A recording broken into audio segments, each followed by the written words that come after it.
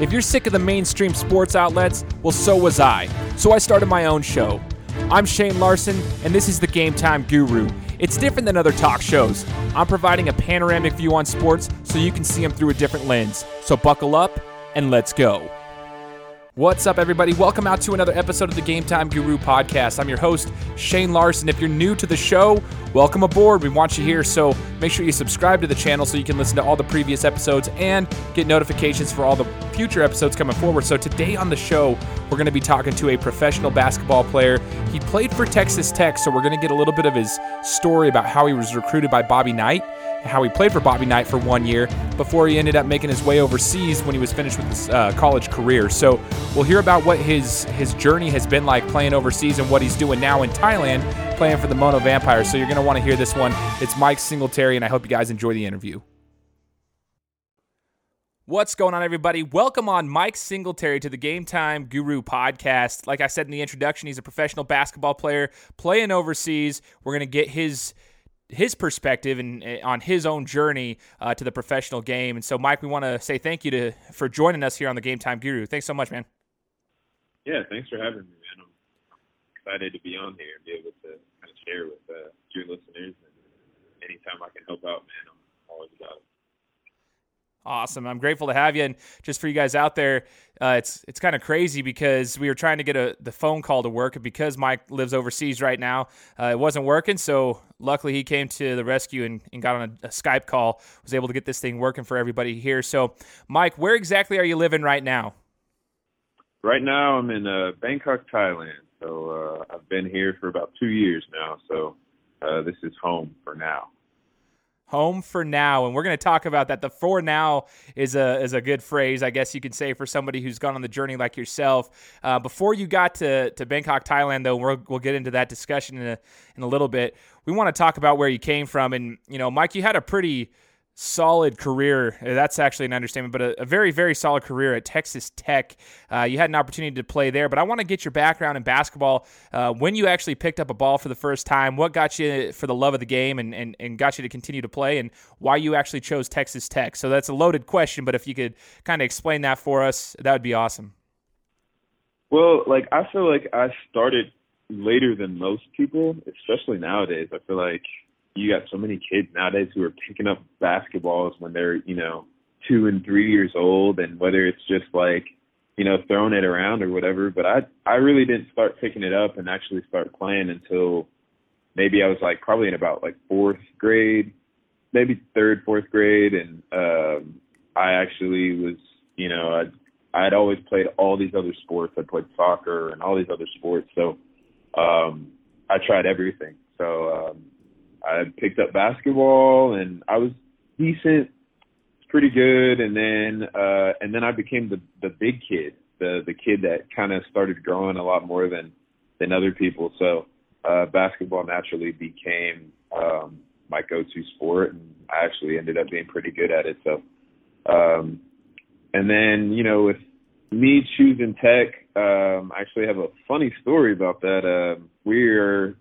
in high school, and my high school team was really pretty good. We went to state 3 years in a row, and I think my team and my class has the most wins in Texas high school basketball history, something crazy like that. So we were pretty successful, and I got recruited by a lot of colleges, and Coach Knight actually came and was wanting to have a home visit with me. So he actually came down and flew down to Houston, where I'm from, and comes into my house, and, we're talking it over and, doing the whole asking questions. My mom's asking questions, and we're figuring it out. And he finally tells me at the end when we're done talking, he said, "So how do you feel about Texas Tech?" And I was like, "Yeah, Coach, I would love to play for you. Obviously you're a legendary coach, and,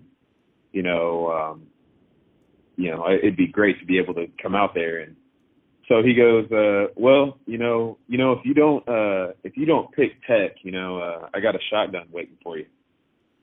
And it was kind of one of those moments where it was really awkward, and it was kind of like the half laugh, half "Are you serious?" And so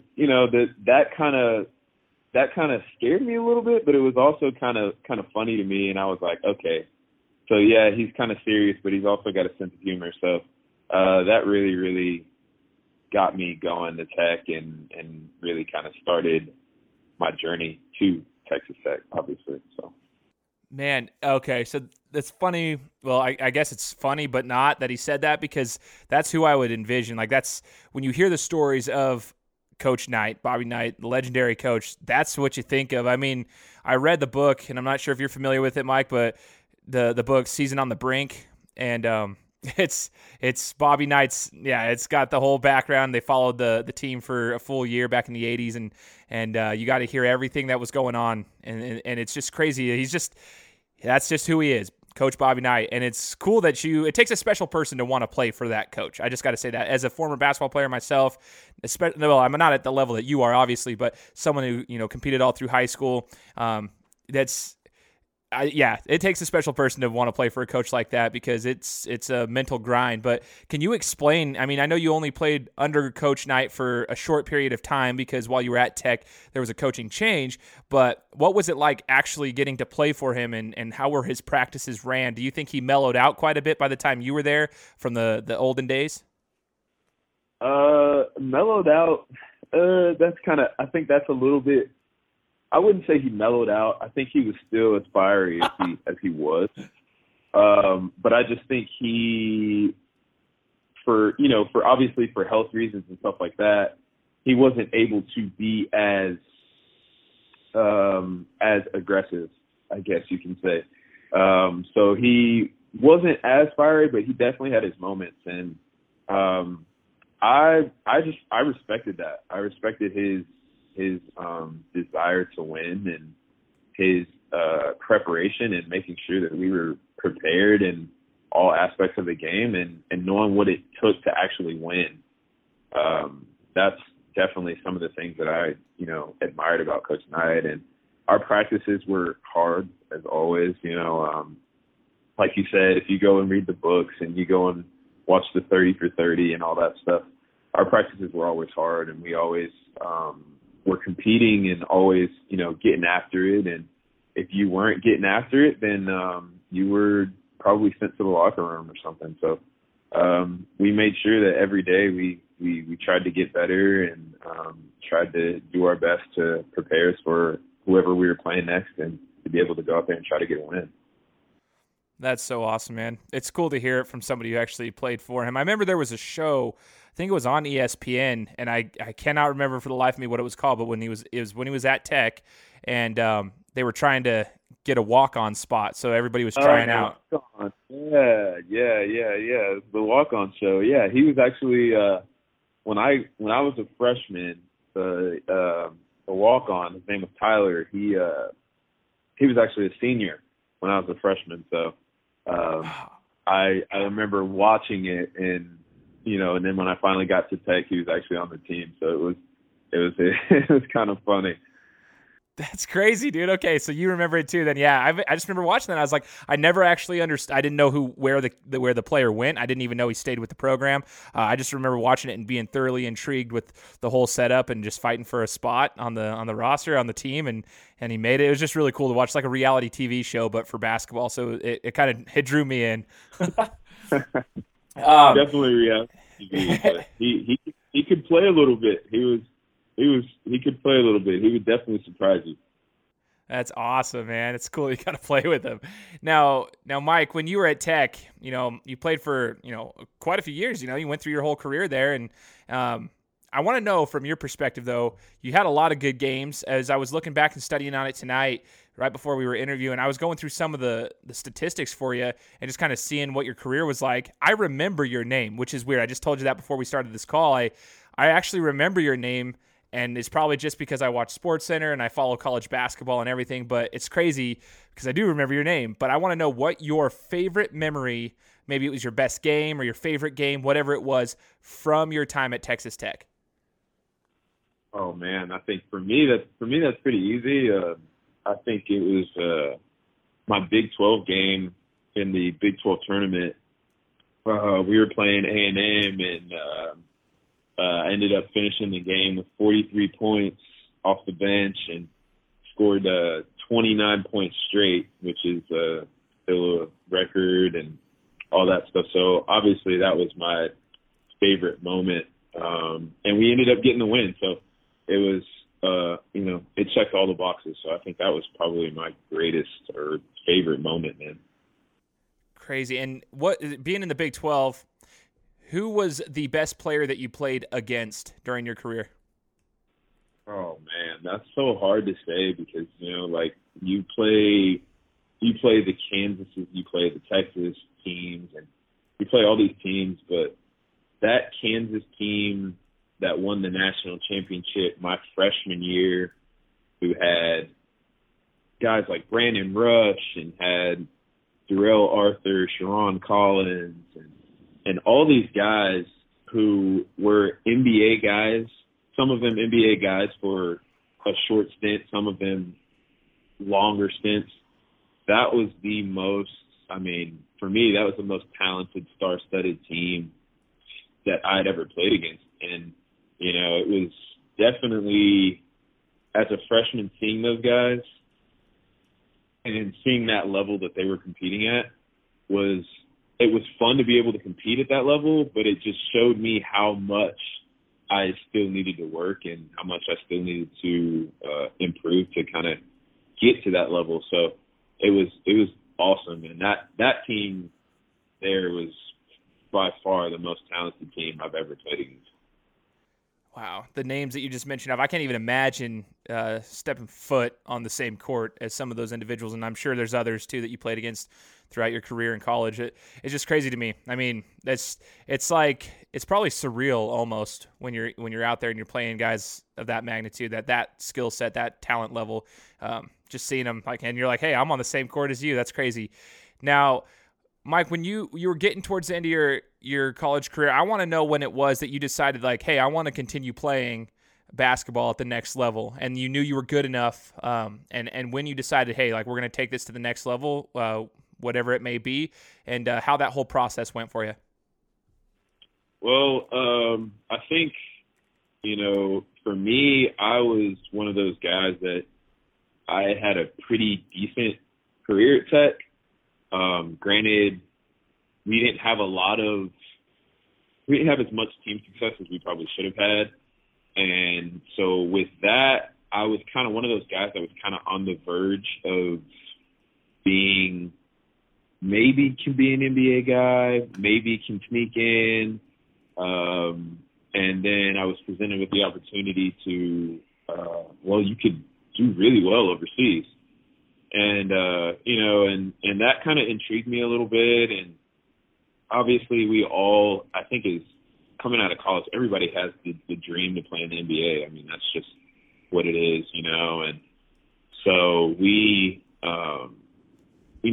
had a decision to make, I think, at that point. And, I went through the whole weighing the pros and cons and all that.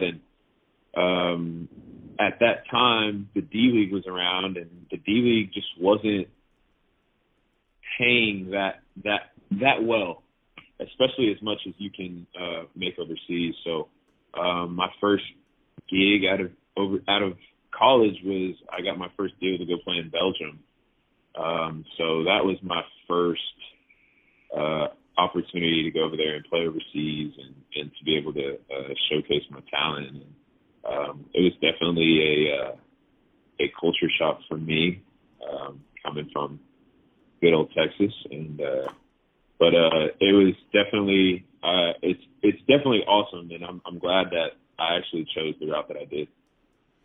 Yeah, that's super cool, and we'll get into a couple of the other places that you've played as well. You go to Belgium though, and you were having to make a decision at that time. Did you have a family, I guess like a girlfriend, wife, anything like that had to go with you, or was it basically a decision for yourself at that point in your career? I actually got married the summer before I actually went to Belgium. Oh, wow. So my story is me and my girlfriend, now wife, were dating for a while, and we obviously wanted to continue in our relationship, and she wasn't going to come overseas without having a ring on her finger, which is totally acceptable. And, you know, we were at that stage pretty much. It was, you know, close to, we were basically married, I guess, without the title pretty much. So spent all our time together and everything like that. So we went ahead and made it official. And so our honeymoon was in Belgium for playing basketball. You know what? That's awesome though. That's cool because you had someone to go along the ride with you. You know, I almost think that would make it easier. It would be tough for the decision making just because you have to make the decision for two people, not just one. But I mean, if she's in on it, then I guess you have a partner in the whole entire process. I think that's awesome. It would be super cool if you had that opportunity. So you're going to Belgium. It's your first time basically going out of the country, playing, kind of culture shock you mentioned. What was the toughest part about playing in Belgium, whether it be the culture, whether it be the style of basketball that's played? What was the toughest part about adjusting to playing overseas?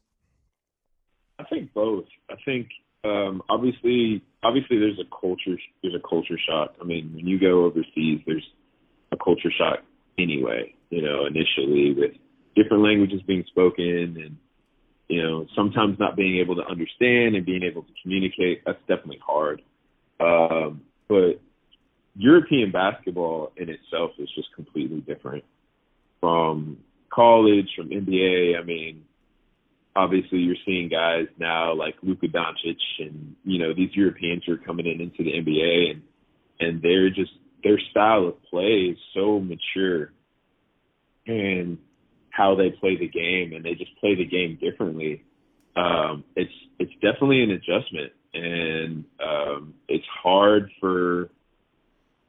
I think at the time when I was playing basketball, coming out of college, we hadn't really Europeanized the game yet. At that point, now I think you know, college basketball is kind of leaning towards the way that Europe plays basketball, and it's becoming an easier transition for those guys that are coming from college to be able to play overseas.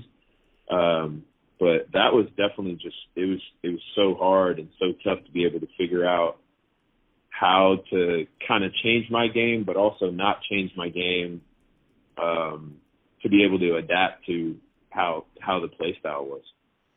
So you say Europeanized. For us to have a better understanding, what do you mean by Europeanized? Like, because when we hear like the Europe ball, the old stereotype for that was, hey, this guy's from Europe, he's a softie, so all he's going to do is he's a stretch 4 or a stretch 5 who just shoots threes. You know, they always thought of him as the soft centers that could just, you know, shoot from the outside. What do you mean by Europeanized, so that we can have a better understanding? So to me, a prime example is kind of everybody looks at the Warriors right now. Obviously, they're the best team in the NBA, but the way that they share the ball and the fact that they have most of the time that they have 5 guys out on the floor who are extremely skilled, who can all put the ball on the ground, who can all pass, who can all shoot. When you go to Europe, that's usually how it is. I mean, you have 7-footers who are extremely skilled, who are able to shoot from 3, who are able to put the ball on the ground, and who are able to do so many different things. And obviously, you know, with guys like Dirk Nowitzki who came in and to the NBA, and obviously now you're just seeing that influx, and especially in the NBA, of it's becoming positionless. And in Europe, that's kind of how it is. It's really positionless. I mean, you have your center might be 7'1", but he's able to score in the post, and he's also able to shoot from 3. So it just makes it so hard to be able to guard, and which is why I think the Warriors have so much success, and which is why I think those guys that do end up coming over from Europe come to the NBA and can fit in the NBA game now so seamlessly, you know. Totally. Okay. I appreciate that analysis, because that kind of gives us a better idea of what that means. Because I think there's just a negative stereotype on European basketball, period. Now we see a couple superstars that are coming over to the league nowadays, but we didn't really have that that idea of what, Europe basketball was like. So that's awesome. And, after Belgium, Mike, you went on to play for a couple other countries before you landed now, or where you're at now. Can you name off some of the countries that you've played in, and kind of where was your best country? Like, where was the best basketball, I guess, the highest skilled basketball that you've played? Oh, man. So I went from Belgium, and then I played a year in the D League and won a championship in the D League with the Rockets D League team, and then went to the Philippines and played in the Philippines, and I loved the Philippines. For a lot of people don't know how long the Philippines has had a basketball league. I think they're the longest tenured basketball league in the world, I think. I could totally be wrong on that, but they take a lot of pride in their basketball. And it's basically, their league is basically treated like it's their NBA. I mean, the fans are all about it. They love it. And I loved playing there. I loved the passion that the fans had. And I just love the skill set that some of those guys have. I mean, they're really, really, really good and talented. And so I actually played in the Philippines for 2 stints, and then ended up coming over here and moving my way to Asia, and played in Japan for a year, and then made my way over to Thailand, and now I've been in Thailand for this will be my 3rd year. So kind of been all over Europe, and then, have started to kind of make my way to Asia and basketball over here in Asia. My goodness, man. It really is taking you all over the world. It's kind of cool that playing a sport can teach you so much and take you to different parts of the world. Like, you're all over the place. If you're the place you're naming off, it's not like just going to the next state over or something like that. You're going all over the place. Now I'm looking here. Okay, so that's cool to hear. I want to, before we get into this basketball league that you're a part of now, I want to talk about the contracts. Okay, so we've talked to some people that have played overseas, and we've actually had a show. We've had a discussion on my show regarding the D League, which is now the G League, versus playing overseas, and how you can keep the players stateside, and the changes that they've made now to try to do so and incentivize the players to come over here. Because, like you mentioned earlier briefly, the money for the D League was comparable to that of someone working at McDonald's. And that's not an exaggeration. At the time, like, if we were to flash back about, 8 to 10 years, like, that's how it was. I mean, I think the average was anywhere between $27,000 to $35,000 a season. And I mean, it's not easy work. Like, it's still playing basketball at a high level against some high talent. And yeah, it's not that much money comparatively speaking to some of the other places around the world. And obviously every place is different overseas, and I don't want you to give me specific numbers because that's your own personal information, but can you give me like a ballpark estimate of what you would make in some of the places that you've played, I guess? I think when I first came out of college, the European market was okay. It was, now if you go back maybe 5 to 10 years before I got out of college, the European market was booming. And there were so many guys actually going overseas and signing, $500,000 deals, $1 million deals. Just outrageous amounts of money. And overseas basketball, a lot of people weren't going overseas. So at that time, and didn't really know about it. A lot of guys, if they didn't make the NBA, then either the D League was fairly new, so either they went to the D League or most of them just stopped playing. So at that time, the European market was so big and was booming, but when I came in, the European market was kind of taking a little bit of a hit. And really why it took a hit and is still continuing to take a hit, I think, is because now it's such a viable option for so many guys coming out of college. So it really doesn't matter if you played high-level college or if you played D1 or if you played JUCO or whatever. There's so many jobs that are out there to be able to play and to make money playing professionally. So it's kind of hampered the market a little bit. And now you have these teams in Europe who were once signing $500,000 deals to these guys, to now they're going and they're getting guys who for maybe, $2,000 a month, and they're signing these guys just because they want and the guys are taking the deals just because they want to play basketball overseas. And so now it's putting these guys like myself, who are considered veterans now, who've been playing for so many years, it's putting us in a bind. And because most of the time we're not going to take that deal because our resume kind of is more than that. So it's just kind of hampered it. And so now Europe is, if you're not playing EuroLeague or high level Europe, you're probably not making as much as definitely not making as much as you would have been making 10 to 15 years ago. So I think that's why now you see a lot of guys are starting to move over to Asia, and Asia is starting to become the place where guys can actually go overseas and play basketball and actually make a good amount of money. So I think, if you can handle being in Asia, obviously it's different. It's obviously different from Europe for sure. But I think Asia right now is kind of the place where a lot of people are starting to migrate over here and be able to play over here and be able to feel like they're getting their worth, if not more.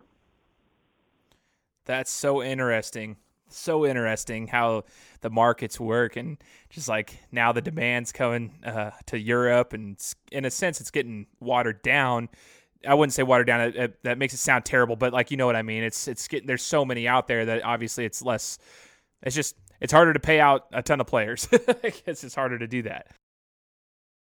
Man. Yeah, and so it just makes it tougher for a lot of guys who aren't really done playing yet, who may be 33, 34 years old, and they have a big long resume, and so it's basically them against the guy who's coming right out of college. And most of the time, some of these teams, they're going to go with the younger guy, obviously because he's younger, and they're just going to sign into a lot less money and hope that he works out, and basically hope that he's going to outplay his contract and that they're basically going to hit a home run. And if it doesn't work and he doesn't work out, then obviously they've saved a little bit of money, and then they can say, okay, well, finally we'll go bring in this veteran guy, but we won't have to pay you as much as we would have had to pay you up front if we signed you originally. So it's kind of a game within a game. So you definitely have to have some knowledge and to be able to have, obviously, an agent or somebody working for you who can kind of give you a heads up as to what's going on. Now you're over in Asia. You're in Thailand, and you mentioned you've made the move over to this league, and the league that you're a part of is the Association of Southeast Asian Nations, and you're part of the Mono Vampires. And I want you to talk about this as we wrap up this show. I want to hear about it now. So your journey has taken you to many different countries. You've now made it over to Asia. You're in Thailand. You're playing for the Vampires. From my understanding, just looking at the logistics of things, the different teams that are out there, they're not close to each other, like logistically speaking. I mean, it seems like you guys would have to travel quite a ways to get to each location, if I'm not mistaken, but you can talk about that, I guess, and then just talk about the experience so far. It seems like you're doing extremely well. I'm looking at your statistics, Mike. You're averaging over 26 a game right now. 26 a game, 43% from the field. Are you kidding me? That's a pretty efficient stat line right there with 11 rebounds a game. Like, looks like your career stats were 10 rebounds, 27.7 points, and 44% from the field. So that's a pretty dang efficient stat line. Talk about your game over in Asia, what you like about it, and maybe what you plan on doing going forward. So, I mean, our league is basically, we have a team in the Philippines, we have a team in Singapore, and we got teams, Hong Kong. There's teams all over. So there's definitely a little bit of travel involved. Granted, the flights aren't that bad because it's maybe, the longest flight you might be to go to China or something, which is maybe 3 hours. So it's really not that bad. And so we get to travel quite a bit, which is awesome to be able to go and see some of these other places, especially in Asia, that maybe you might not have traveled to if you weren't playing basketball. So that's definitely awesome. I love the league. Obviously, the league is, I say fairly new, but, maybe 8 to 10 years old. And so it's still trying to find its way. And I think they've constantly gotten better, especially since I've been in the league. They've constantly gotten better and adding more and more teams. So I think next year we're actually going to have 3 or 4 more teams. So the league's continuing to expand, and it's definitely awesome to be able to play in the league like that and to be able to travel, like I said. And I love being here in Thailand. I love the team that I'm on, the Mono organization that I get to play for is definitely awesome and takes care of us and does a good job of trying to put in basketball first and putting us first and making sure we have everything that we need to be successful. So that's definitely a plus because you don't get that a lot of times. In some organizations, you don't get that. So whenever you do get that, you kind of hold on tight. I love it. And to be able to be here, if I can finish out my time here in Thailand, finish out my playing days here in Thailand, to be able to stay with this organization, I would love to. I actually have a 1-year-old son who just turned 1 in December. So anytime you can get some sort of security and some sort of stability, not only for me and my wife, but also for my son, that would definitely be a plus. So hopefully that works out. If it doesn't work out, then we're always up for a new adventure, and I'd love to be able to show him some more places that he probably wouldn't see if we weren't playing basketball. So as much as wherever life takes me and I'm able to continue to play at a high level, I think me and my wife are all for it. Super cool, man. And you mentioned earlier who the best players you played against were in college. Now that you've got some experience, quite a few years now playing overseas, and now you're in your second year in Thailand. Who's the best player you have played during your professional career? Ooh, during my professional career. Oh man. That's tough, but I'll say right now the toughest guy to play against right now that I'm playing against currently in my league is, I think, Ronaldo Balkman. I don't know if some people might know him. He was in the NBA for, a few years, got drafted by the Knicks and played with the Knicks and played with the Denver Nuggets. But he's made his way over to Asia. He's been playing in Asia for a few years now, but he's a tough guy to guard because his motor is just nonstop. And he never stops. So it's always tough to be able to play against somebody like that who's not only skilled, but who has a continual motor. That's a lot of times that's kind of hard to find a guy who's not only skilled, but who has relentless effort. So he's definitely the toughest guy right now to be able to guard, because you not only have to match him in terms of your skill set, but you also have to match him in terms of motor. So he's probably the best guy right now that I'm playing against. Crazy. I actually recognize that name. I'm trying to think. He was a Puerto Rican. He played for Puerto Rico or something in another league, if I'm not mistaken. It's crazy. It's crazy you're mentioning names, and it's cool for me because I'm kind of a nerd when it comes to keeping an eye on some of the players. Everybody just likes to see, when you're here in the States, it's natural for people to just watch the big name players. But there's other players out here like yourself that are extremely talented that, did well in college, and you just never hear about them again. And that's one of the things I love about my show is I'm able to connect with people like yourself and hear about these names. And you're mentioning people like Balkman. I do remember that, and I don't know what happened there. I'll have to do some research on Balkman, but I think there was something that went down in the Philippines or something at some time. But anyways, there's something that happened, and so I have to take a look. So yeah, he ended up a teammate, so it it was all over the place. So okay, yeah. See, there you go. See, that's what I'm talking about. Like stuff like that. That's interesting to me because I hear these names. I'm like, dang. I'm just kind of a nerd for the game. I enjoy it though. And so the last question I have for you, Mike, as I'm hearing the story, you mentioned you would like to stay with this, have some stability, stay with the Vampire program if you could ride out the career. How long do you see yourself playing for if you had a say in it? How long do you want to play for moving forward? Man, I think as you go in, obviously you want to play as long as you possibly can. For me personally, I am one of those guys that I want to go out continuing to play at a high level.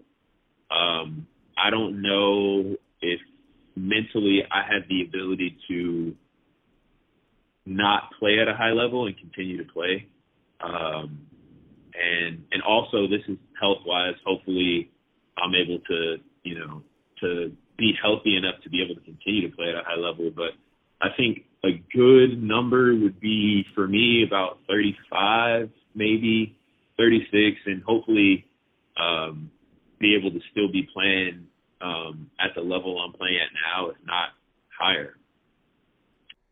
35, 36. You're like the LeBron James mindset. You take care of yourself. You keep competing at a high level. I like that. Got a motor on you. And if you're still putting up 26 a game and 10 rebounds, I don't see any reason why that's going to stop, as long as you keep putting in the work and the effort. Super cool, man. Now, Mike, before we leave, is there anything you'd like to say to any of the hoopers out there that are contemplating, whether they want to move forward, like if it's worth it playing overseas, just something that you could share, words of wisdom for anybody listening? Yeah, for sure, man. I mean, I think we all love the game of basketball, but I think when it becomes your job, you have to really, really love it, because there's going to be times, especially playing overseas, where it's going to be really tough. You're going to be homesick. You're going to miss family. You're going to miss a lot of things. You're going to miss friends. You're going to miss a lot of things that are going on at home. But if you love the game and you love to constantly compete, and you love the ability to be able to do it as your job, that kind of makes a little bit of it go away, I think. And I think so you really have to, as you come out of college and as you come out and wanting to know if you want to play overseas, you have to have that love for it, because if you don't have that love for it, then it's going to eat you up and spit you out. So I would say take a hard look and just figure out if that's something that you want to do. I mean, there's pros and cons to both sides, but the ability to be able to see the world and to basically see it for free and to be able to play this game and make money off of it is definitely a blessing and something that I enjoy and something that I love and I'm passionate about. So basically, just make sure if you're wanting to do it, be passionate and be able to adapt and be able to just give it your all, man. I mean, that's basically what it's about, and playing overseas is all about.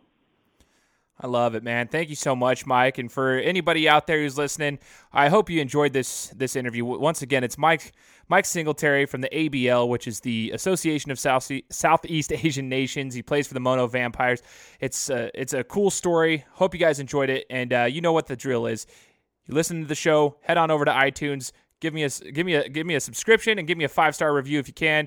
That way you can check out all the episodes that were previous and the ones moving forward. Hope you guys like this. Share it with all your friends and family, and you know the drill. We'll talk to you next week. Guys, thanks so much for listening to another episode of my show. Now, if you could go and do me a favor, head over to iTunes, give me 5 stars, and leave me a review, it would be greatly appreciated. Thanks, guys. Appreciate your support.